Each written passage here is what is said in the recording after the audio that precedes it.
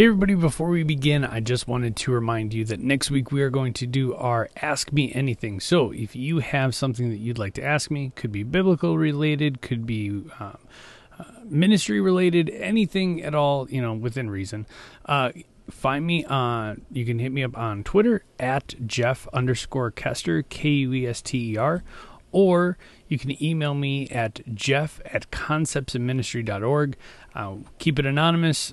I won't say anything, who you are, but, if you've got a question and you want it answered, I'd be happy to do so. And I think we're in for a great time next week, next Friday. Our Informal Friday is probably going to be a little bit longer than usual. So, so without further ado, here's your Informal Friday.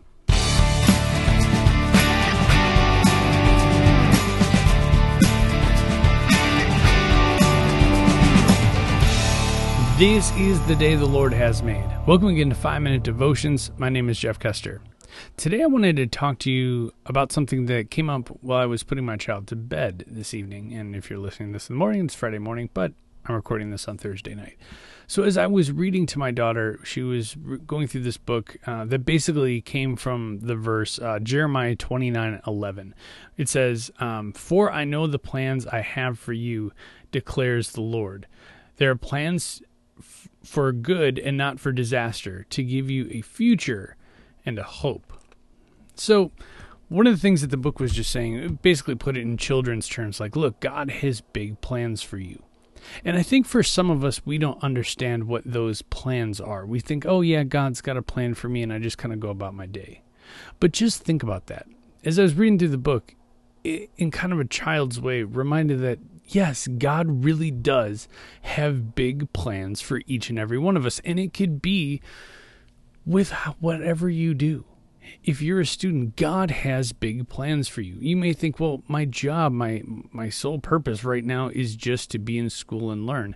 But God could have big plans for you to start something in your school. He could have big plans for you to befriend somebody who needs a friend at a really tough time.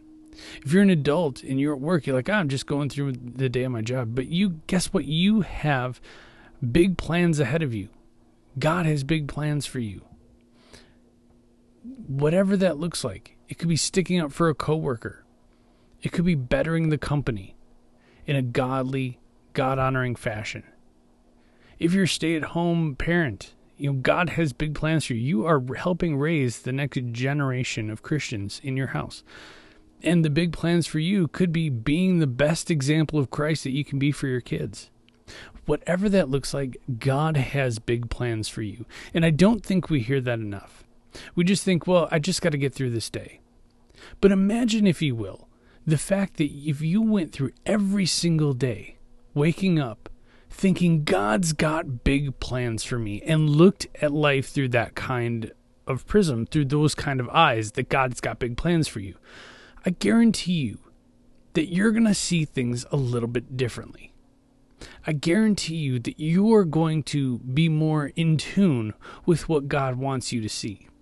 I think so often we overlook those small things, that we go about our day, that we just kind of glance over. You probably don't even realize those moments that God wants to show you because you're so busy. Your head is down. You're trying to get through the day. You're just trying to get from point A to point B. You're just doing what you do.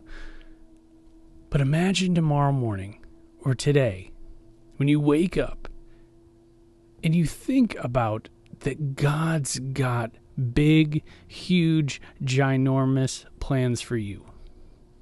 How would you tackle this day a little differently? So I encourage you for this weekend, every day this weekend, wake up and say, God, whatever big plans you got for me today, show me. Let's pray. Heavenly Father, you do have big plans for each and every one of us. And God, show us those plans. Keep us aware of the plans that you have for us. Keep us awake and alert and attentive to those things.